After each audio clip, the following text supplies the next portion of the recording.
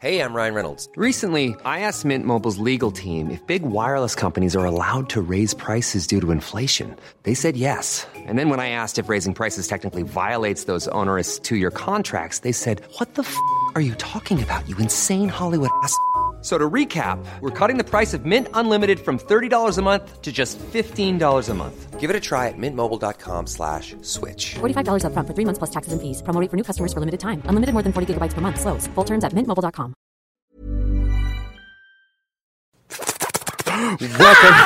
No! Keep going!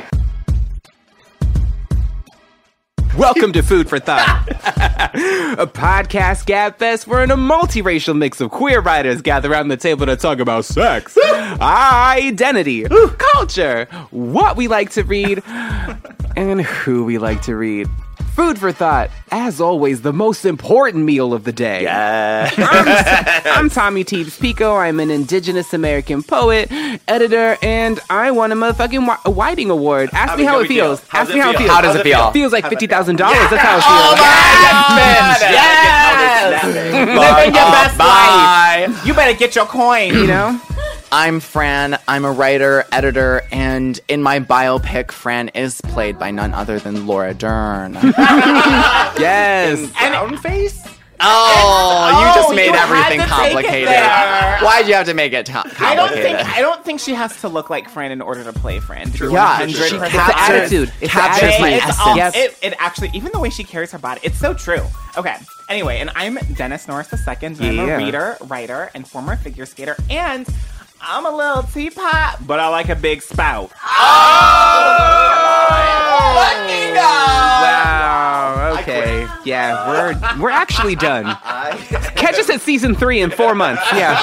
I am Joseph Osmondson. I'm a scientist, nonfiction writer, subtop, and I slept with Dennis this weekend. Actually. Wait, what? Yes, actually. True story. I can't handle this. I think that's a bit of a leap. It's but not. We'll get there. So what, Harley, how your angels get down like that? what had happened was Not disclosure. we were at a conference. I was staying in a hotel room with a shared king bed. Dennis and we were all California drinking. king bed? A California king. We were all out drinking. Just Thought everyone's has drinking. To get her drink on. And so we came back to the bed for the hotel room for a nightcap.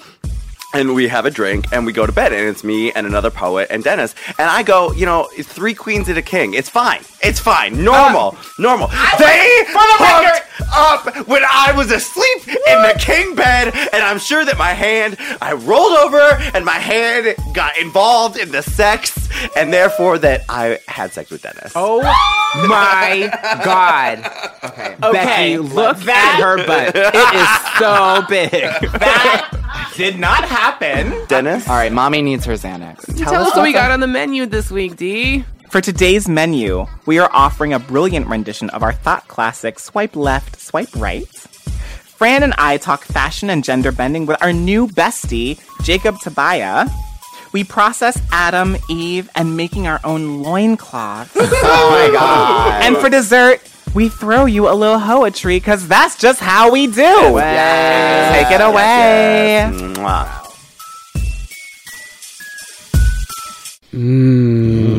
Oh, God, yeah.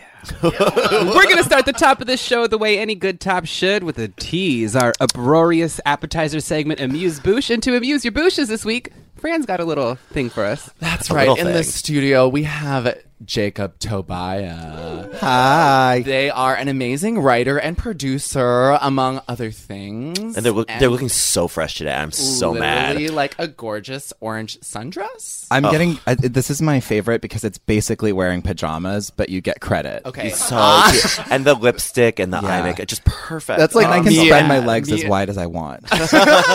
Me and my athleisure phase, where I'm like, it's athleisure, and it's like that's just pajamas. That's like, just let's pajamas. except you do it way more chicly. Yeah. And yeah, we're so glad to have you in the studio. Yeah. And as we usually do with some guest thoughts, we play a quick little game of swipe left, swipe right. If you are not familiar with the game swipe left, swipe right, you are stupid. And you Get out. obviously don't listen to our podcast. And you But suck. in this game, we swipe left or right on cultural forms and things that interest us. And which is good and which is bad, remind me. Having never swiped. Right. Yeah, me neither. Right is good.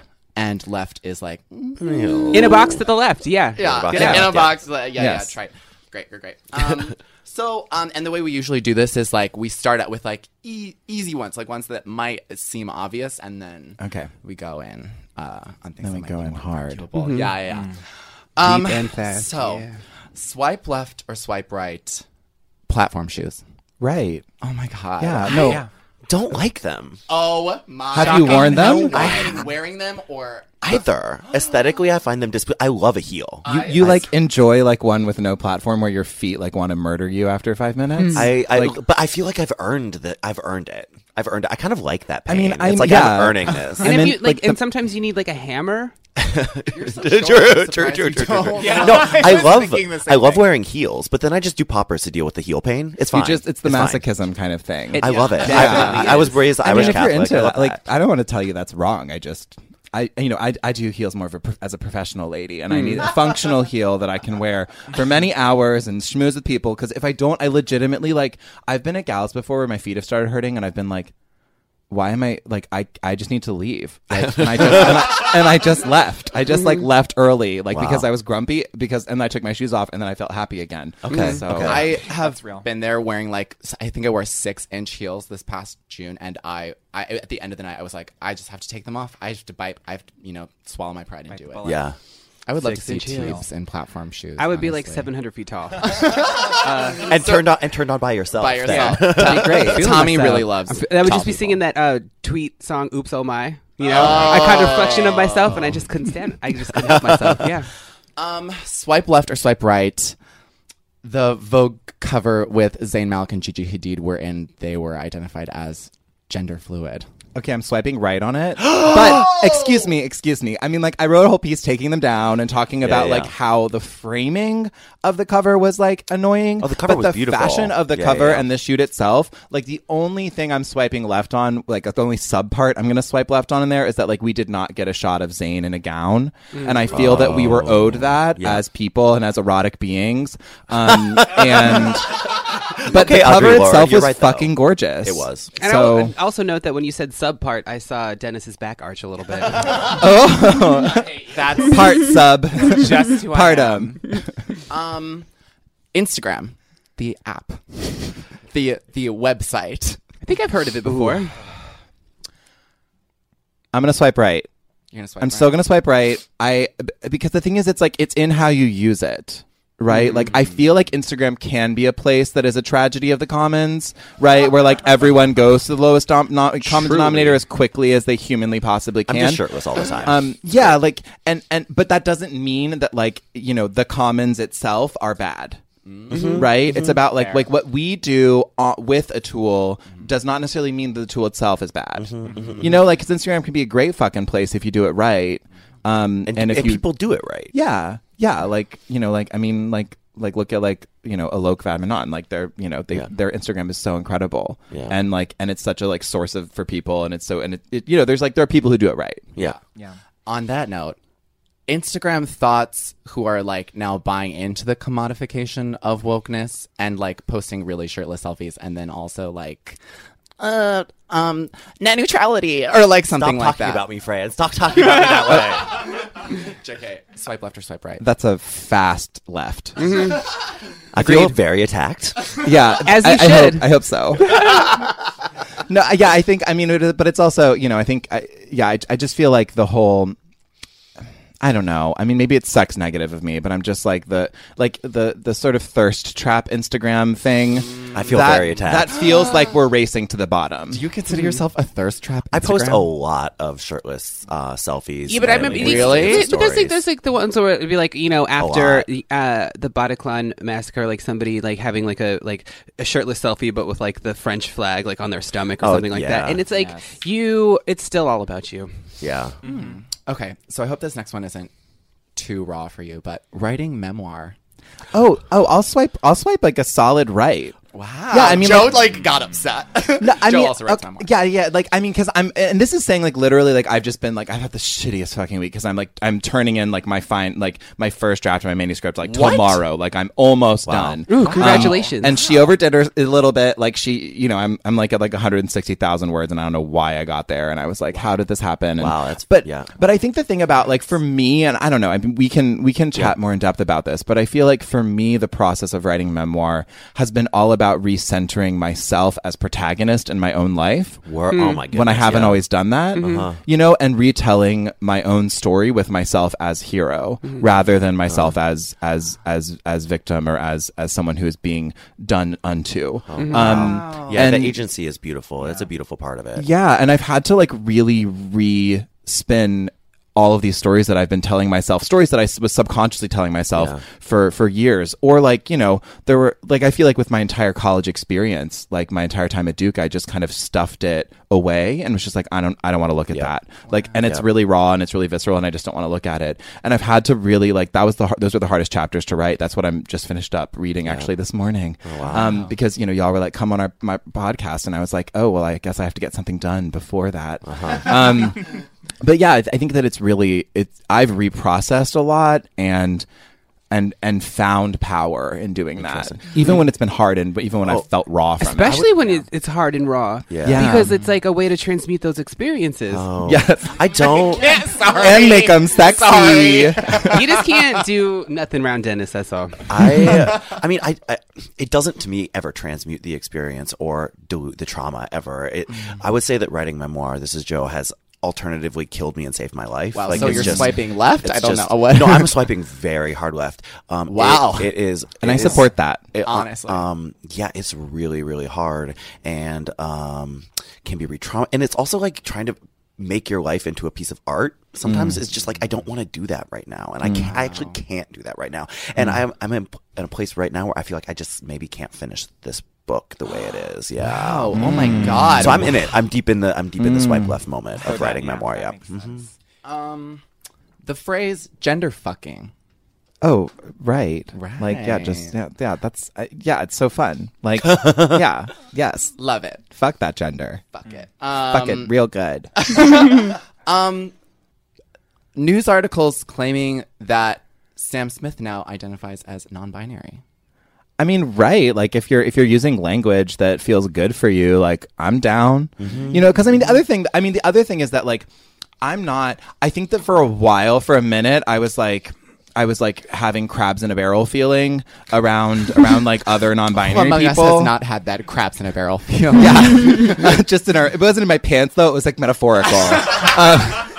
And like, you know, it was this feeling of like, oh, well, you know, we're all in this trauma competition here and like, and other people identifying as non-binary or using the language of non-binary or gender non-conforming who don't visibly look at as much and don't deal with as much shit as those of us who look more visibly non-binary deal with, like, you know, are somehow co-opting this thing and getting credit for it or whatever. And I think that, you know, part of what I've done over the past, few years, and I think part of what actually writing the book has forced me to do is stop thinking of myself, stop worshiping the idea of the first. Like, super important. Yeah, it's funny. I actually took a freak out with my mom about this over the holidays. It was this like random argument we got in because there was like this Time magazine thing about women who were firsts, and I was just like, "Yo, fuck being the first. Like, fuck the idea of being a first. It's always like anytime you call someone like the first anything, you're actually undercutting their accomplishments and like probably erasing things that had happened before. It's like it's turning into an easily consumable narrative. Correct. That both erases their accomplishments and the work that was leading up to it. Yeah, like there's no such thing as like the first gender non-conforming blank because it's like we've been around for all of human history and we're worshipped in other cultures. And that like, seems imperialistic. It is. It's totally a colonization, you know? Yeah. And so I think now that I've let go of that idea, the idea of like more people being in the fold,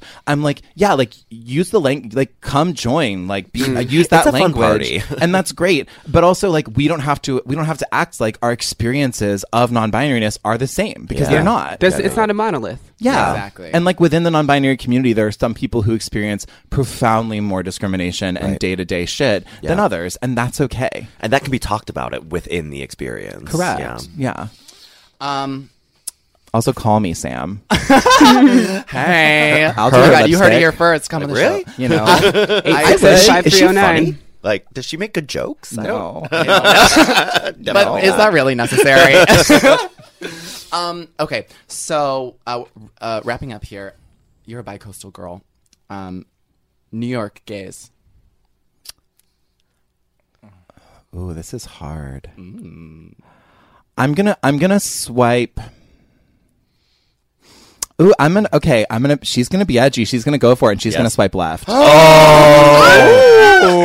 same TBH. Yeah, and let me Same. give some caveats. Let me give some explanation. First Here off, for it. in a Tinder framework, like, let's just swipe left to begin with, because like if you don't use the word queer to describe your sexuality, we have no game to play. Oh my God. Like, no, because like because like people who still, I feel like people who only use the term gay and are not cool with saying they're queer or pan or bi or whatever, like you just don't, like, you're not turned on by high heels. And like, I need you to see me in heels and with my leg hair and be like, damn, like, I got harder, you know, like bottom line, I need you to want to fuck me more when I'm femme, not just be like ambivalent towards it, and certainly not be like turned off by it. Like that's not going to work for me. You know, I tried for so long to date like gay boys, and I've just sort of learned to be like, if you don't use slightly different language, then like we don't have a conversation to have here. So on that level, swipe left. And then also just like, I feel like, you know, when I think of the archetypical New York gay, I don't think of the archetypical like New York queer or like New York trans kid. True. I think about like, there's also a lot of class in that He's that in like Chelsea. I don't like. Yeah, He's like, you know, he's like 22 and like, you know, his parents paid for his college and like, and I want to swipe left, but also say like, in a calling in kind of way of like, honey, you actually have a lot of shit you haven't processed, and like we should talk. oh, Wow. So, you like, are so much more gracious than so All of many us. sitting at this table. It's I'm not just like, gracious, get the fuck it's selfish. Don't worry. It's like, let's talk about your trauma, let's heal your feminine shame, and then let's fuck, you know? Oh my God. If Wow. I don't heal, if we don't That's heal. like, is that on your business card?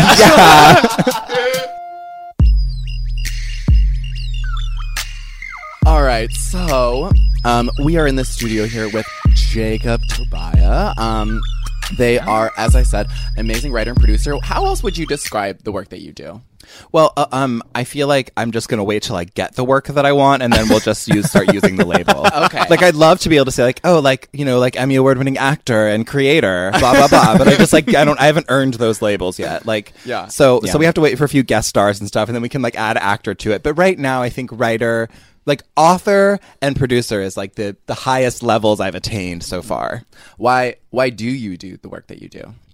I mean, I think that there's sort of two reasons, right? One is like the activist imperative. And I think that's kind of the obvious one, right? Like everyone, I think people get that on a gut level. They're like, oh yeah, like you are a gender nonconforming person in a world that doesn't always like make that easy. And so obviously you want to share with people about that experience and want to transform the reality for other gender nonconforming people. I would say that outside of the work that you do, another way that you impact strangers and like people's everyday lives is in the clothes you wear.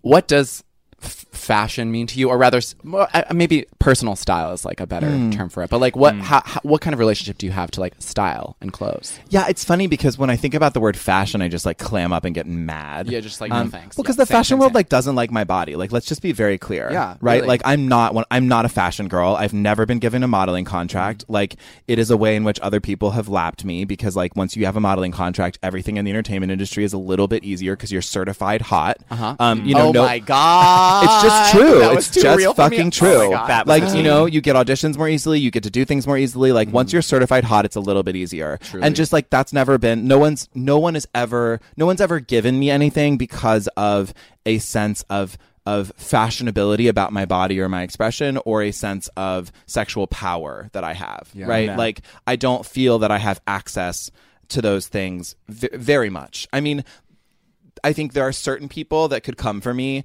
and say like, you have more access to that than I do. And I'd be like, yeah, like I'm not saying I have no access, but I think that in general, like, you know, the fashion world is like not my world. And that's been something that's been really hard to accept because I look in the mirror and I'm just like, I am fashion. Like, yeah, you know, but then like no one else seems to understand like why a like chest cascading with hair in a gown is like the most gorgeous thing in the world. Exactly. And I'm like, why don't y'all get that yet? Like, what the fuck? Like, catch up, you know? Okay, so on the topic of clothes and thrifting, I've heard you say before that you do a lot of thrifting. You don't really like new clothes, really. I've heard you say that before. Yeah, new clothes feel weird to me. Why is that? They don't have a story. Like, I don't know. They're just like, I feel like new clothes, it's like this, it feels like, oh, this just like came out of a factory where someone was probably like not paid well and like, you know, like probably like lots of labor issues and like ew. And also like there's so much clothing out there. Why do I need a new piece to be produced for me? Yep. You know, the idea of like, I mean, the idea of like capitalism is like we put new clothes in the store as if they already existed and we pretend that they already existed so that you go buy them as if they already existed. But it's like, no, if you didn't go in there and buy it, then they would stop just existing. Like there wouldn't need to be as many new pieces of clothing. Yeah. And yeah, so I feel like, you know, both as like both kind of environmentally and politically, I want to wear used stuff because I feel like it's just it's how we should treat clothing more often. And also, you know, on sort of a spiritual level, there's something about reclaiming something. There's something about giving a piece of clothing a second chance. There's something about learning to like about understanding that like archival beauty, about understanding historical beauty, and bringing it into your life that helps me feel more connected to the past and to the universe and to the world around me, and helps me feel like, you know, my gender and the essence of my being is not an anomaly, but is like a historical truth, you know, like there's a deep spiritual level to thrifting around like there's a grandmother who had this incredible 1980s cocktail dress and she eventually got rid of it and had no clue that it would end up on me. And yet here we are, and yet we have transformed, and yet the world, a better world is possible. Oh my God! Wow, you know, that's so beautiful. This is the thinking of someone who loves stories and story making too. It sounds like, because it's like there's story in all of that. There's history in all of that, and you just and wrote you're that. and you're just like placing yourself in that narrative, which I think is like so exciting and amazing. I feel similarly about thrifting. I mean, I would say I buy more new clothes than thrift store clothes as of late, but I love doing it. And one of the things I love about it, in addition to the fact that I feel like I'm a part of a lineage when I do it, is the idea that I'll find something that I likely will never see again anywhere else. Like when I'm thrifting or I'm at a consignment shop, I'm hoping to find a piece that I just will never see on another person. And usually that happens so far. I mean, do you, for our listeners, do you have any like thrifting tips or like style tips or like things where like how do you shop when you do this? Well, I think the key for me is understand how much time you have. Okay. Because especially if you live like in a big, you know, like urban center, people are going to know the value of clothing a little bit more and the value of vintage pieces, right? Like if you want to get like a 1980s fully embroidered sequin cocktail dress, like you're going to have to pay like, you know, $30 or $40 at a consignment store where they know what that's worth. But I think the key to me about thrifting is like getting to places, getting to like less, like getting out of like Los Angeles or New York or big cities, like embracing getting out there and like off of a beaten path and like stopping in some small little town and going to the one thrift store that's still on Main Street and seeing what you can find. Because most of the time you're going to be able to find something incredible. The thoughts we're talking this morning about our relationships with like dressing kind of queer or like dressing in a way that doesn't like, fall in line with like the kind of gender that people want us to be, and how we feel when we step out the door. Like what for folks in small towns, do you have advice on how to do that, or where you conjure that in you? Well, I mean, I don't think that it's just for folks in small towns. Like, right, I actually exactly, think that, you know, sometimes a smaller town can be way easier to be gender nonconforming in, because if everyone gets to know you, right? Like everyone knows you at a certain point, or at least knows of you. Like, you know, I think a lot about college. I was just rereading some of my writing about this today. But, you know, the thing that was so devastating about graduating was that I feel like I spent 4 years, you know, in a small town essentially, right? Like in a community of 6,000, you know, students and like a few, you know, and some postgrads and some staff and whatever.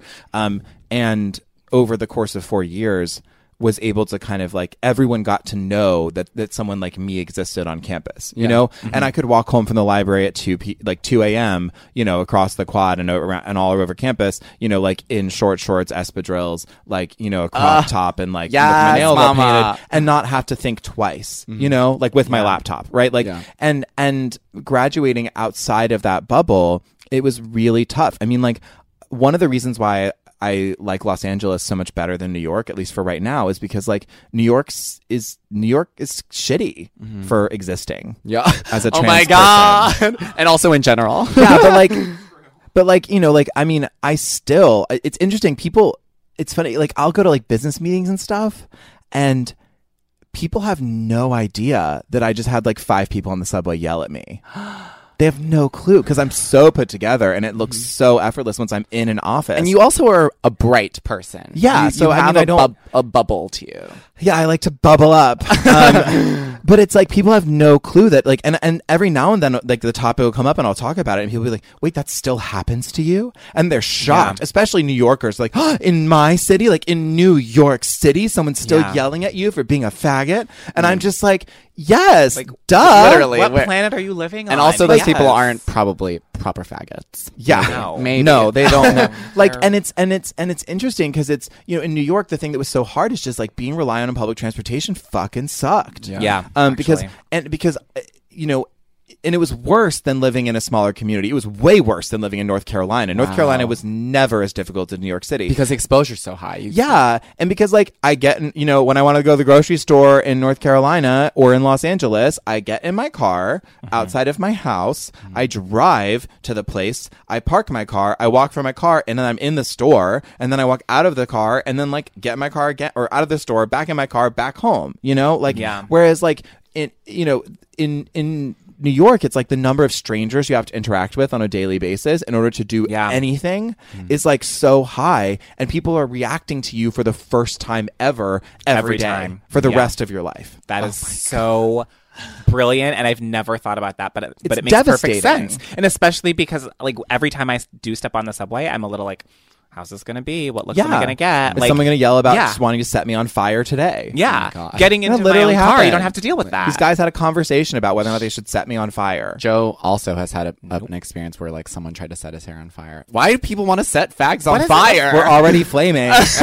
Yeah. Maybe they think it'll be complimentary to our look. Oh my god. We're out of time, but where can people find you, your work, your writing? Where can they follow you? Well, you can follow me on any social media account at just Jacob Tabaya, just the name. That's easy. And if you want to find information about booking me to come to your community, you can go to jacobtabaya.com and there's some info there and some contact. Some appearances. Yeah, or if you're a producer and you want to have me audition for your show, you can call my agent. Hell yes. And they have a book coming out next year. Yeah, it'll be like sometime next spring, but we're still TBD. And it's called Sissy, which Dennis and I love. We're like I like could not believe that no one had taken. Yeah, like, it had, like, what? some major thing. I was like, this is how fucked up it is that like no one's already taken this like it's gonna be really good title. Yeah, and we can't wait for it. Yeah, thank you so much for coming. Thank This you. was real fun. Thank Appreciate you. it. Love y'all. So, we always say Food for Thought is brought to you by the love and support of Rosé, but this time it's also brought to you by Squarespace. Let me tell you, Squarespace is a website that you can use to make more websites, and there are templates that come with this website, and we've conceived a game called Squarespace Template or Thought That We Fucked. So, let's walks out of room. Let's start right off. Hayden. I think that's a template. That sounds like somebody Dennis would fuck. It does. It literally does. It does, but I think it's a template. Hayden is a contemporary design and is favored by small to mid-sized businesses. Ooh. Contemporary. Royce. That's a Dennis.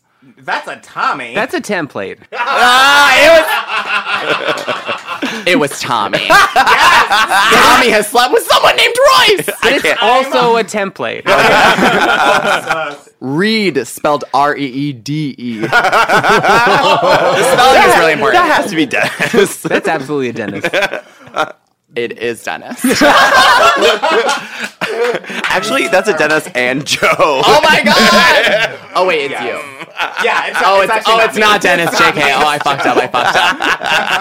In spirit, yeah.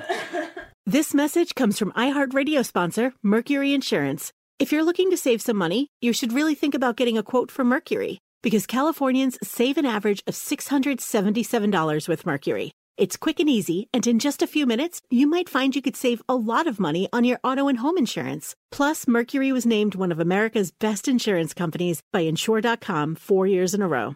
Low rates, big discounts, great insurance. Go to MercuryInsurance.com today to get a quote. It's crazy how much we have to pay for outdated, impersonal healthcare, and even crazier that we all just accept it. It's time to face facts. Healthcare is backwards. Luckily, there's Forward, a new approach to primary care that's surprisingly personal and refreshingly straightforward. Forward never makes you feel like just another patient. Backed by top-rated doctors and the latest tech, Forward gives you access to personalized care whenever you need it. Using in-depth genetic analysis and real-time blood work, Forward's top-rated doctors provide you with in-depth insights to better understand your genetics, mental, and physical health. They then create custom, easy-to-understand plans to help guide you to achieving long-term health. With Forward, you get unlimited in-person visits with your doctor and access to care anytime via the Forward app, all for one flat monthly fee. It's time to stop accepting backwards healthcare and start moving your health forward. Visit GoForward.com today to learn more. That's GoForward.com. Here Comes the Break is the groundbreaking podcast sparking real conversations about creativity, mental health, friendship, family, hope, and music. Asante Black stars as Ruben in a fictional narrative featuring real interviews with emerging artists. What advice would you give the families and parents about supporting a teenager that wants to pursue the arts? If you see they're dedicated and you see that they really mean it and their grades are good, then let them do it, man. Let them do it. Get inside Ruben's head to learn what drives him. See, no one wants to be a Hollywood celebrity anymore. No one my age, anyway. I mean, we want to be internet famous. We want to be influencers, motivating our peers to become followers of what's trending on Twitter, TikTok, or Instagram. And find out if Ruben can survive internet fame. No. Marco is right. No need to psych myself out. There is no turning back now. Listen to Here Comes the Break, starting May 13th on the iHeartRadio app, Apple Podcasts, or wherever you get your podcasts. Hi guys, Katie Lowe's here. You might know me as Quinn Perkins on Scandal. I'm also the host of Katie's Crib, a podcast about all things parenthood. Katie's Crib is back with new episodes every Thursday. We have got such an awesome lineup of guests. Michelle Buteau on having twins, Katerina Scorsone on raising 3 children, Kat McPhee Foster on being a new mom. We'll be covering everything from discipline to mombring. Tune in. Listen to Katie's Crib on the iHeartRadio app, Apple Podcasts, or wherever you get your podcasts. Last one, Clay. I think he's a template. Is that a Joe? Oh. Dennis? I mean, it's a template. Clay is both a template and someone that Dennis has slept with. I went to prep school, okay? There were 4 Clays in my graduating class alone. Oh, my God. Head to squarespace.com for a free trial. When you're ready to launch, use that promo code THOT for Pay our 10% bills. off. Yes, pay our bills. 10% off your first website or domain. I think we've reached the meat of our discussion. The thought process about THOT. And this week, we're talking all about clothes and fashions and how they conceal and what they reveal and all that kind of stuff. And I was first thinking about this particular episode. So, we got together over the last summer and we put together pretty much the entire season, what we wanted to talk about. And one of the reasons why I wanted to talk about clothes is because last summer I'd been hanging out with a friend of mine who had kind of recently come out. And I think in addition to making some different choices about his sexuality, he was also making some different choices sort of about his wardrobe, right? So, he was walking around and he was like in tank tops and shorts that are a little bit shorter than what one might normally wear. And I was just, in summer thought wear, as I always am. Always. Because if there's one thing I like about my body, it's my motherfucking legs. So shorts gotta be shorter. Yes. And we were trying to get something to eat, and we were going up to this restaurant, and there was there was some patio seating. There was some dudes sitting outside. And they, in the way that dudes do, were making some snide comments about him.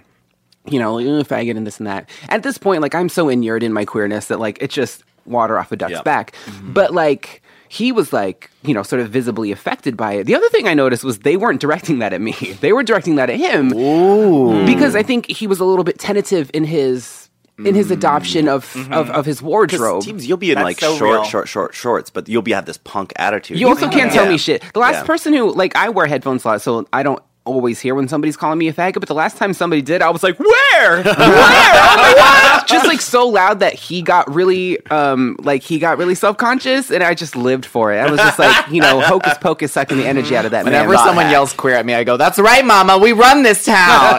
I just go, "Yes, daddy," and wink. They know they want this pussy. Afraid you might like it. But once we were inside and we were seated, and he was just kind of if this was before, if I had on these kicks, if I had on these basketball shorts, if I had on this sports jersey or whatever, they wouldn't have said shit. And so I started to think about ways in which you get treated differently based on what it is that you're wearing. You could have acted the same exact way, but because you were wearing something different, you got treated differently. And then I was also sort of thinking about this. So one of the things that we do in addition to when we prepare for the episodes is we read news items and articles and stuff like that. And there was this idea in an article that Fran shared from Forbes of enclothed cognition. The idea that it's not just necessarily the attitude that people have for your clothing, but it's the idea or the attitude that your clothing gives you, right? And that maybe it was his tentative queerness that gave him that tentative feeling based on his clothes or whatever. So I'm just curious, if when was a time that you remember clocking the fact that people were treating you differently based on what you were wearing? I think about this in terms of formal wear, because I've only been to I've only worn a suit 2 times in my adult life, and one of them was to a wedding, but people treated me differently because I had a suit on, So are there instances in which you remembered being treated differently based on what you were wearing? I definitely have one. This is Joe. When I first became a college, I look younger than I am, and when I first started teaching college, I was very nervous and tentative, and I felt like I looked the same age as my students oftentimes, and I would come into the classroom, they wouldn't signify me that I was the teacher. So every day that I taught, I put on a suit, often a bow tie. I was dressing very gay, but sort of gay dandy, sort of very fashionable, but upper middle class businessman gay to sort of, and that made people treat me then like that. Whereas if I had come into class dressed how I might dress in the lab or whatever, I definitely would not have been the case. And I used to walk around that campus sort of projecting this era of I belong here, deep in my imposter syndrome, and I felt that way, and I think I was allowed in certain ways because I did put on a suit. But I will say that now that I'm much more comfortable in my teaching, I don't do that anymore. And do you think, this might get a little chicken or the egg, but do you think it was the fact that you were wearing something of distinction that made you feel distinct, or that because you were wearing this thing, people treated you differently? I think it was both. It definitely made me feel, it gave me confidence. It was an outside in, the clothes then were an exoskeleton or a shield that made me feel better, that made me do better at my job. And then because I was doing good at my job, then people took me more seriously. That's a really, on that point, I really do feel like clothing is really a matter of confidence. It's a matter of how you carry yourself in your clothes, and you wearing your clothes, not your clothes wearing you. And that's why I think it's interesting in the opening story you were talking about, wherein people who were street calling the guy that you were with saw his tentativeness because his clothes were wearing him, and he wasn't fully confident in them. And bullies smell that shit. They smell that shit. It sucks. Absolutely. It absolutely sucks. I was in Morocco a few years ago, and in Marrakesh, where it is illegal to be gay. I was traveling with 3 other gay men, and we all are honestly I'm the femmest one of us all, and I'm not even that femme. I'm like pretty. I can be like pretty business casual most of the time. For like a businesswoman, maybe. I don't know. But we all wore like, I wore like t-shirts with stains on them and like jorts and like tennis shoes and backwards baseball caps and like that. And that's not my normal attire. But I was just like, I'm just gonna protect myself from getting harassed, because like street harassment there is like to the nth degree. No matter what you're wearing, like people just like will call out and like ask if they want to sell you something or if they want to bring you into their souk or whatever. I was out in like the main market for like 5 minutes and someone was like, hey, like faggot or something like that. And I was like, what? It was like really jarring. And I remember like kind of going into the market being really like confident that I was just like straight passing. You were literally straight passing. Yeah. And then they were like to my other friend, they were like, hey, you walk like my girlfriend. And they were like basically like, chasing us. Like, thank you. And like, I was like, yes, okay, honey, what you doing later? And my friend Justin turns to me and he was like, oh, how do they know? And I was like, because we walk like faggots. But it really thank is. God.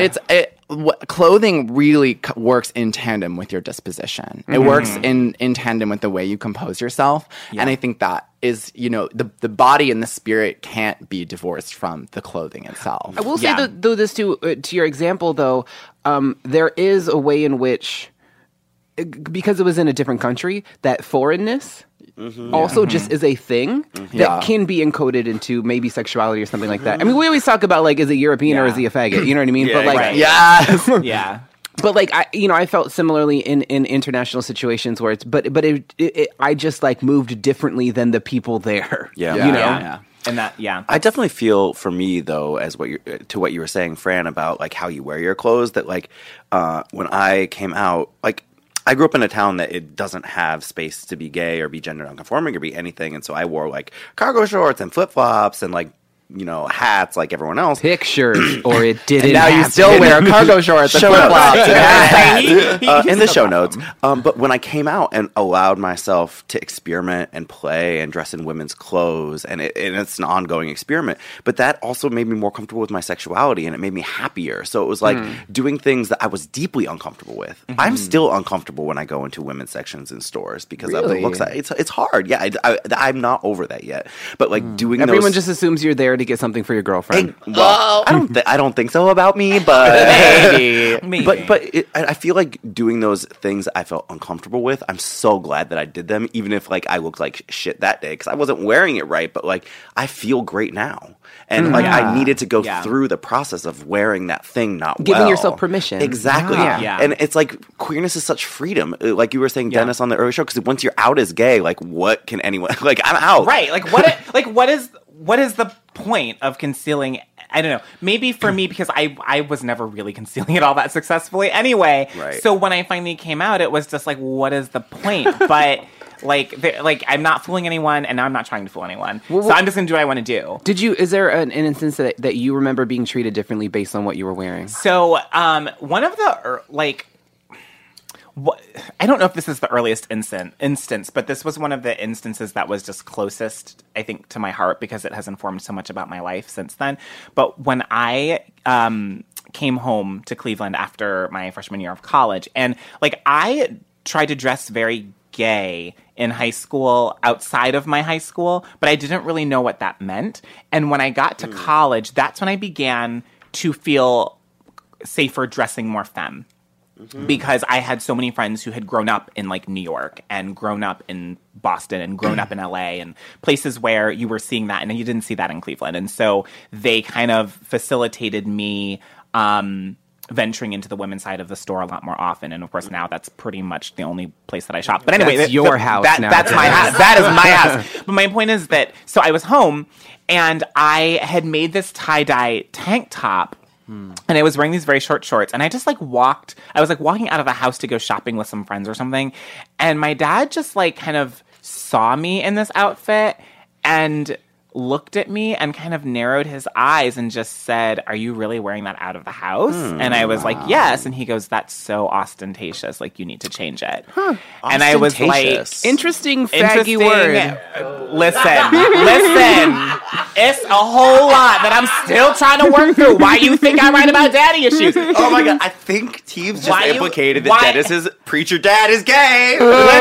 Listen, I have... That is a bunch of words you're putting in my motherfucking mouth. There's a lot to work through, so y'all read my novel. But when it comes out. But that moment has just informed me, and I've never forgotten it because it was so intense. Because I was so actively, for the first time, wearing what I had wanted to wear for many years, the kinds of clothes that I wanted to wear.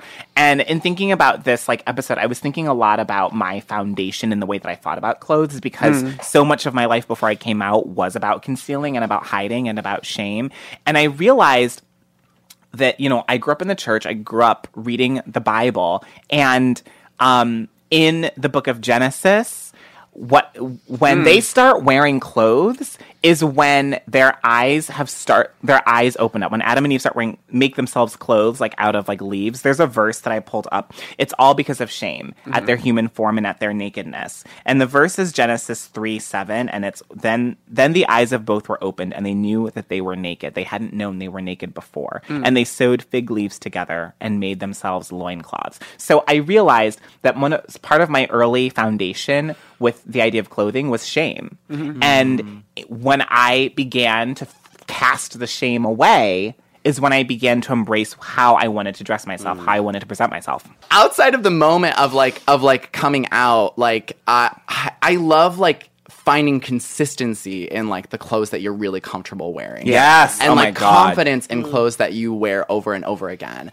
And I'm really jealous of people that will surprise me with their outfits and surprise me with their wardrobe and their personal style. I'm really envious of that. But I also am, there's something really beautiful in just not being surprising and just wearing it. Yeah, just black. Fran wearing black. Well, there's something really empowering about the fact that we were all going to come to the studio today, and y'all knew that I was going to wear all black, and Joe was going to wear a loose-fitting t-shirt, and Tommy was going to wear his leather jacket, and Dennis was going to wear something that looked like it was, it came from the Kardashian collection, a top shelf of Macy's. And honestly, I knew he was going to wear that fucking necklace. Yeah. Well, I always wear this necklace. I love this necklace. If you've seen the movie Annihilation, Dennis wears the shimmer. Dennis wears the shimmer. Oh my god. She's the shimmering queen. I have a question. I think that connects to one of the other huge things I want to talk about in this conversation, which is just money. Because clothes cost money, especially if you're trying to be interesting. So my thing is that I've always really wanted to be fashionable, and I try to be very fashionable and be very thoughtful about what I wear and have it be kind of gender weird and kind of play with proportion or form or whatever. But it is hard as fuck to do that without spending that much money. So I feel a big part of the reason why we all wear the same outfits over and over again is because we're writers and we don't have the money to invest in a Givenchy or a Yves Saint Laurent, whatever the fuck. But the thing is, that's the differentiation between fashion and personal style. Because I think there are a lot of people that can't afford fashion like me, and there are a lot of people but there's still people that can afford personal style. And and for me, I paid my way through college. I worked 5 jobs at once, literally 5 jobs, and still couldn't afford to feed myself. But I still had at the time what I thought was a really great sense of style, thrifting in bins of Goodwill and there's a ton of people who is fashion, but they're parrots. Right. They don't have any personal style. Yeah. They're just wearing whatever is new. Or whatever is expensive or whatever. Where the entirety of their fashion is the fact that the bag that they're carrying costs $10,000. Yeah. Exactly. And that's not fashion. So boring. That's math. That's a number. I'm not interested in that. I don't care about that. I really think, don't get me wrong. And sometimes this is a little bit of a problem because I don't have a lot of money. I work at a nonprofit. But, I will spend money on clothes. And I have to work. Not a whole lot of money, but I will occasionally spend money on clothes, and that's something that I really have to keep in check because I'm always trying to be better about that. But a lot of my favorite pieces are things that I've gotten from thrift stores today. Not today, but more recently. Even as a person who is an adult, has a job, has a salary. I can spend a little bit of money on clothes. like this necklace that we're always talking about that I wear almost every goddamn day was $10 at a thrift store off the coast of Cape Cod. And actually I bought the top that I'm wearing there as well. I'm wearing like $6 leggings from Dwayne Reed. So you're saying thrift stores in Cape Cod is where it's at? Thrift stores in Cape Cod is you where just it's at. blew up Cape Cod spot though. Fashion tip. I mean, I didn't give the name of the store. There's a lot of thrift stores in Cape Cod, y'all. Are there really? Yes. Yeah, there really are. There really are. There truly are. Like, there I've really literally are. never I been didn't there. realize before, but like Dennis's necklace is like the gay version of a bolo.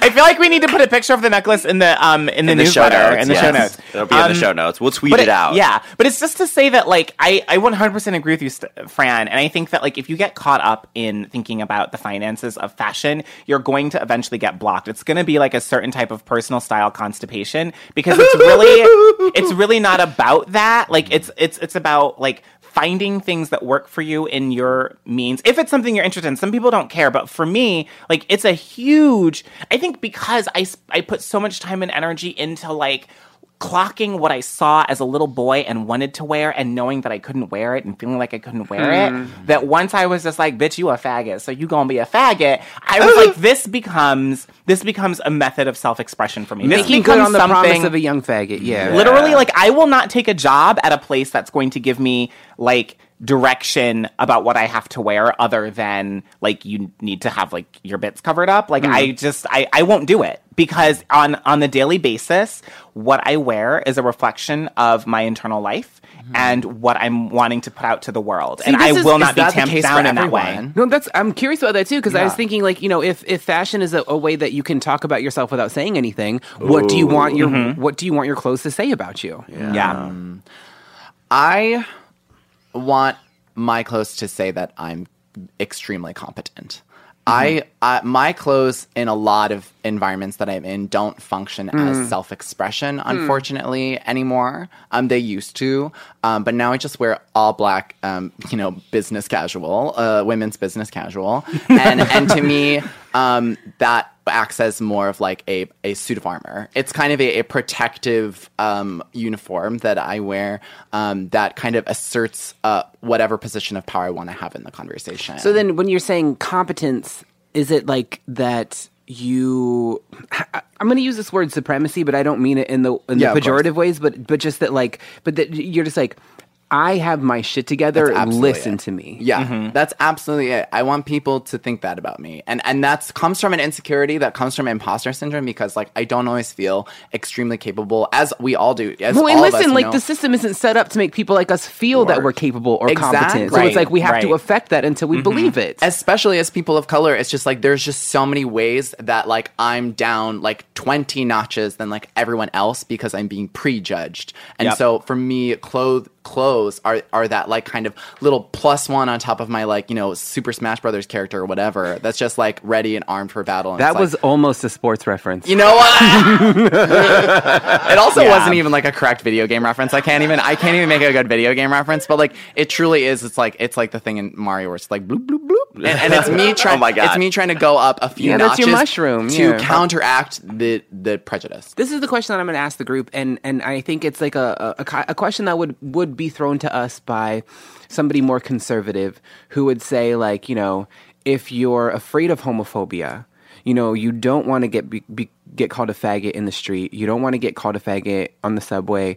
You don't want to experience discrimination or assault. Why don't you just conform? Why don't you just wear what everyone else wears? I think about this a lot, and, like, being very femme present. Like, I mean, I've had men hit on me. Like, when I had longer hair and had dreadlocks, I had straight men hit on me thinking I was a girl until I, like, turned around or whatever.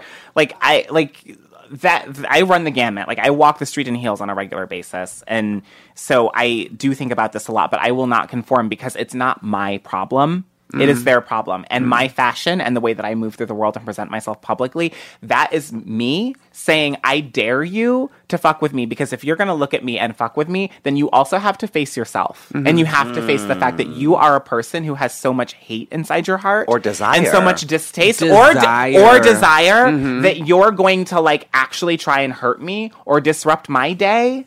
And like, yes, I feel like there are ways in which I leave myself vulnerable to that in the world. There are ways in which I feel like if someone came up on me, I don't know if I could defend myself, honestly. Like, I've never hit someone. Like, I don't know how to do that. That's when you call me and Joe. Yep. That's when I call you and Joe. We will roll through. But literally, like, I'm just, I there's a certain level of trust that I have for decency in that way. And I'm just like, I'm going to be me. And if you have a problem with that, that's your problem. I'm not here to deal with that. And so if that puts me at risk, if that makes, in certain ways, my existence a little more dangerous for me or for anyone else, then so be it. But how I would don't you care. respond to somebody who said that, I mean, so you've made the decision to dress that way, so you don't have any room to complain about people, you know, I was going to say, I would say, but who has giving you shit? But I do, because who has the right, first and foremost? Like, the problem begins with someone wanting to put their hands on me or wanting to say something disrespectfully to me. That's the problem. The problem isn't me. Like, who was taught that was acceptable, that was okay, ever?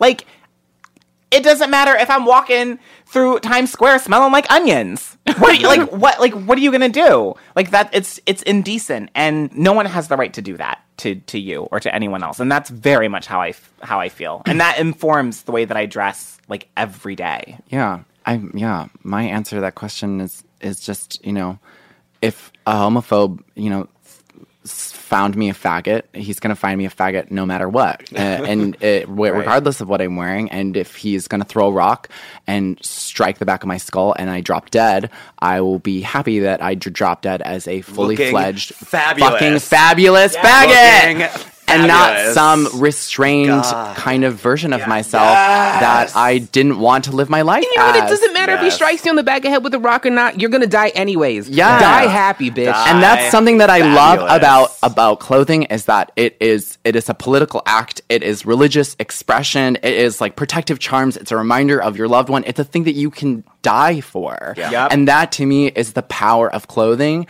and why it should be important or as unimportant as you want it to be. And that's not for someone else to decide. That's for you to decide. Amen.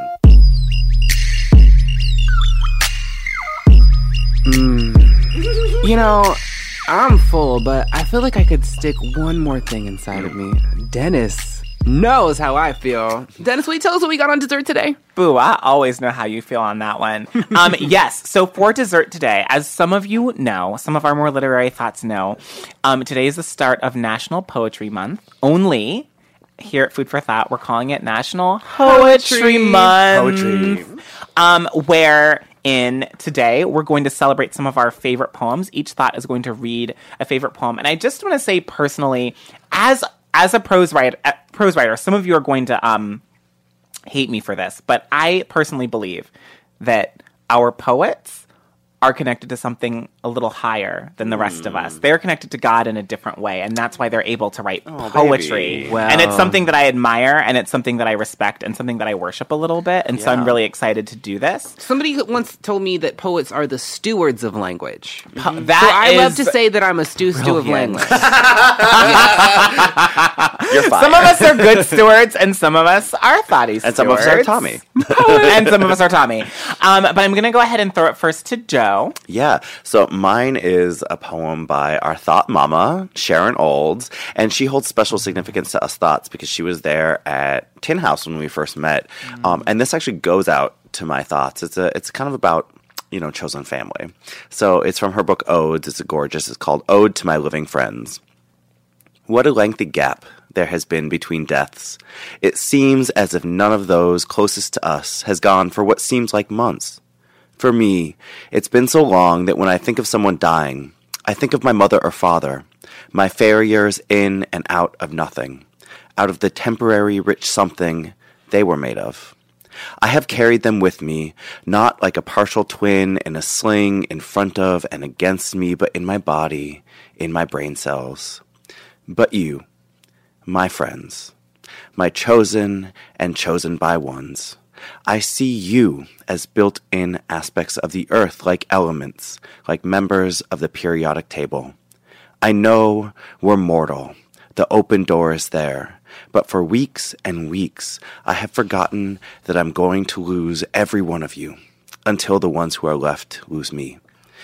When I was a child, I could not have lost you. I didn't know that I would find you. I'm blessed that it will happen to me. Before it does, let me say, you were exactly who I'd been looking for without daring to imagine. Breast that presses against other breasts, it was you.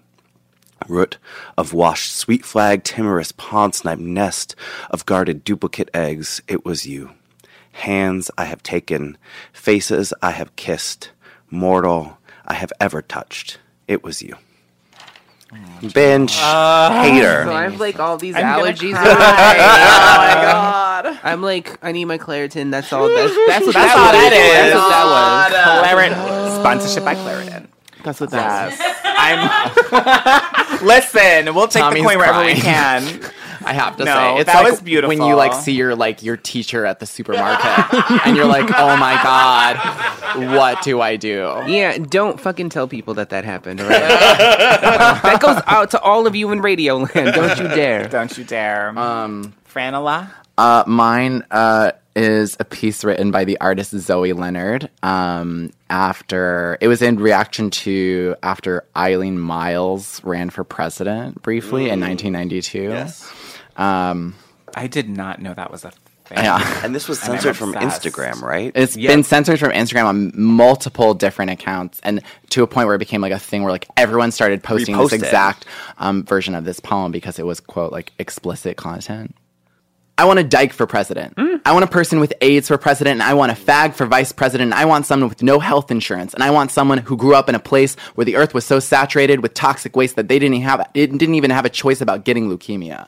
I want a president that had an abortion at 16, and I want a candidate who isn't the lesser of two evils, and I want a president who lost their last lover to AIDS, who still sees that in their eyes every time they lay down to rest, who held their lover in their arms and knew that they were dying. I want a president with no air conditioning. A president who has stood on in the line at the clinic, at the DMV, at the welfare office, and has been unemployed and laid off and sexually harassed and gay bashed and deported. I want someone who has spent the night in the tombs and had a cross burned on their lawn and survived rape. I want someone who has been in love and been hurt, who respects sex, who has made mistakes and learned from them. I want a black woman for president. I want a president with bad teeth and an attitude. Someone who has eaten that nasty hospital food. Someone who cross-dresses and has done drugs and has been in therapy. I want someone who has committed civil disobedience. And I want to know why this is impossible. I want to know why we started learning somewhere down the line that a president is always a clown, always a John and never a hooker, always a boss and never a worker, always a liar, always a thief and never caught. God. Somehow very relatable content in this year 2018.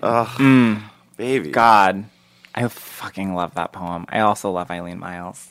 She's incredible. Dennis, what you got for us today? So it was a really tough choice because I have these two poems that I love, but I'm going to put the other poem in our show notes so that it can go out to you. The poem that I'm going to read is a poem that I absolutely 100% cannot quit. I cannot even fully put into words what this poem means to me, but it's like a prayer to me.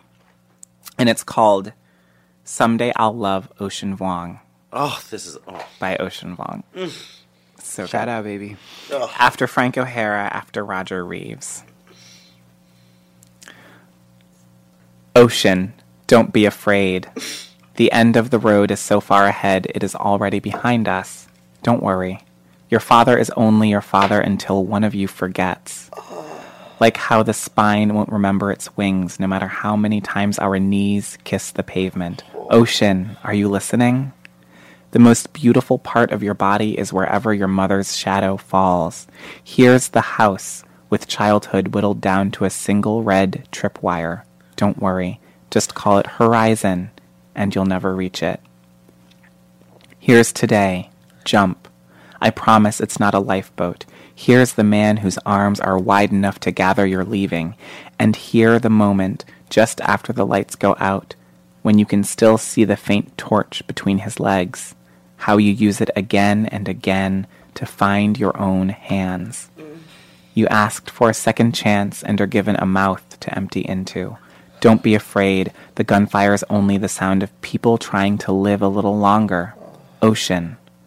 Ocean, get up. The most beautiful part of your body is where it's headed. And remember, loneliness is still time spent with the world. Here's the room with everyone in it. Your dead friends passing through you like wind through a wind chime. Here's a desk with the gimp leg and a brick to make it last. Yes, here's a room so warm and blood close, I swear. You will wake and mistake these walls for skin. Wow. Fuck you, Ocean. Yeah, wow. get I can't. Get the fuck out. Everyone in the studio is crying. Joe's about to give birth. Is crying. No one is surprised that Joe is crying. It's my okay for a favorite poem to defy explanation. Yeah. It's okay for it to just have a feeling. It's okay for it to just affect you. That's enough. Speaking of feelings, Tommy. Poetry, aka hoetry, is kind of your thing. It's kind of your thing. What you got, girl? You know, I mean, like April's a really big month for me. I get a lot of money in April. Tax refund. What? That is poetry to the ear. So, I mean, my bank account is just like snapping to that one. But my poem for National Poetry Month is Bonnie Bramlett singing "You Really Got a Hold on Me" in Roseanne. So fuck off. So Bonnie Bramlett is a singer in Roseanne. She played this woman Bonnie who worked with Roseanne at the restaurant she worked at, and there is a scene wherein Dan and Roseanne and their family and all their friends are outside in the back after like a cook-off singing. He's like playing guitar and they're singing. They're like, what should we sing next? And he's like, how about You Really Got a Hold on Me? So he's like, I don't like you, but I love you. And then Bonnie Bramlett is in the background. She like walks around the front, sits next to them on the picnic table, and then in the second verse just goes the fuck in. And her voice just like for all intents and purposes, it's like people in a sitcom playing characters sitting on a soundstage in front of cameras. But then Bonnie starts singing. And you got to know something about Bonnie Bramlett. She was the only white Ikette back in the day. So she sang background for Tina Turner. And like, you know, like she toured with somebody from Crosby, Stills and Nash, a bunch of other people. But then in this scene, it's like all of these actors preparing themselves for like a scene, right? I can imagine that the clackerboard goes, begin or whatever, and like the director's there, and like there are like hair and makeup people, there's like sound people, like this is a stage and people are watching them. And then Bonnie starts singing, and then one by one, as like the camera pans over John Goodman and Roseanne and whoever is playing Becky at that point, and and Sarah Gilbert and the guy who plays the little boy and like the grandma and the friends, like all of a sudden, like you watch them stop being actors and they just start being people listening to this like magnanimous voice. And they just like cannot contain their human reaction to something that beautiful. And like, that's what a poem means to me, in the sense that it like pierced through whatever barrier they had between themselves and experience. And it was just like, it opened up the kingdom of her voice. I don't want you, but I need you. Don't want to kiss you, but I need to. Oh, you do me wrong. Now my love is strong. Now you really got a hold on me. I said you really got a hold on me.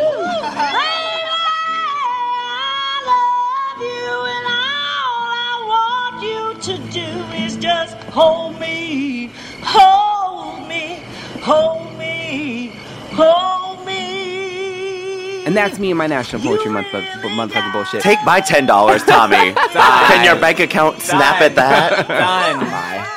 We'll put that in the show notes or whatever. Can't wait for like the Poetry Foundation to bring you on for a gig, and you show up, and then you just play that YouTube clip, and then you leave. But it's another one that I cannot watch that without crying. Every single motherfucking time. If I need to have a feeling, I just watch that video. Hi, everybody out there, Radioland. Tommy has feelings. We didn't know. This episode of Food for Thought is made possible by the generous, unequivocal support of Rosé and our partnership with Into, an online magazine for queer news and culture. Head to intomore.com each week for a new postcard from the Edge written by your favorite thoughts on a ledge. Oh my God. Poet! Our engineer is Alex Mead Fox at Spaceman Sound Studios, and our producer is the liquor straight no chaser Alexandra De Palma. I'm Tommy Teebs Pico. Once again, I'm taking a sabbatical from the internet, but you can find the audio collection of my first poetry book, IRL, also produced by Alexandra De Palma, on audible.com. Just go to audible.com and search for Tommy Pico. Yes, I'm Fran. You can find me at Fran Squish Co. on any social media you want, and also Venmo. And I am Joseph Osmundson. You can find me at www.josephosmundson.com. And I am Dennis Norris II, and I have a chapbook out, which you can find at www.ostpress.com or at my website, www.dennisnorrisii.com. You can listen to Food for Thought on Apple Podcasts or wherever you download golden audio goodness. Subscribe, rate, and review us 5 stars on iTunes to keep our train of thought on the rails, honey. Find us on Twitter and Facebook at Food for Thought Pod, and Instagram at Gay Sluts Who Read. Sign up for our newsletter for episode insights, reading lists, and extra delectable content at foodforthoughtpodcast.com. And finally, send your questions, thoughts, concerns, and dick pics to thoughts at foodforthoughtpodcast.com. As always, that's food, the number 4 in thought spelled how? T-H-O-T. Thanks for listening. Bye. See you next week.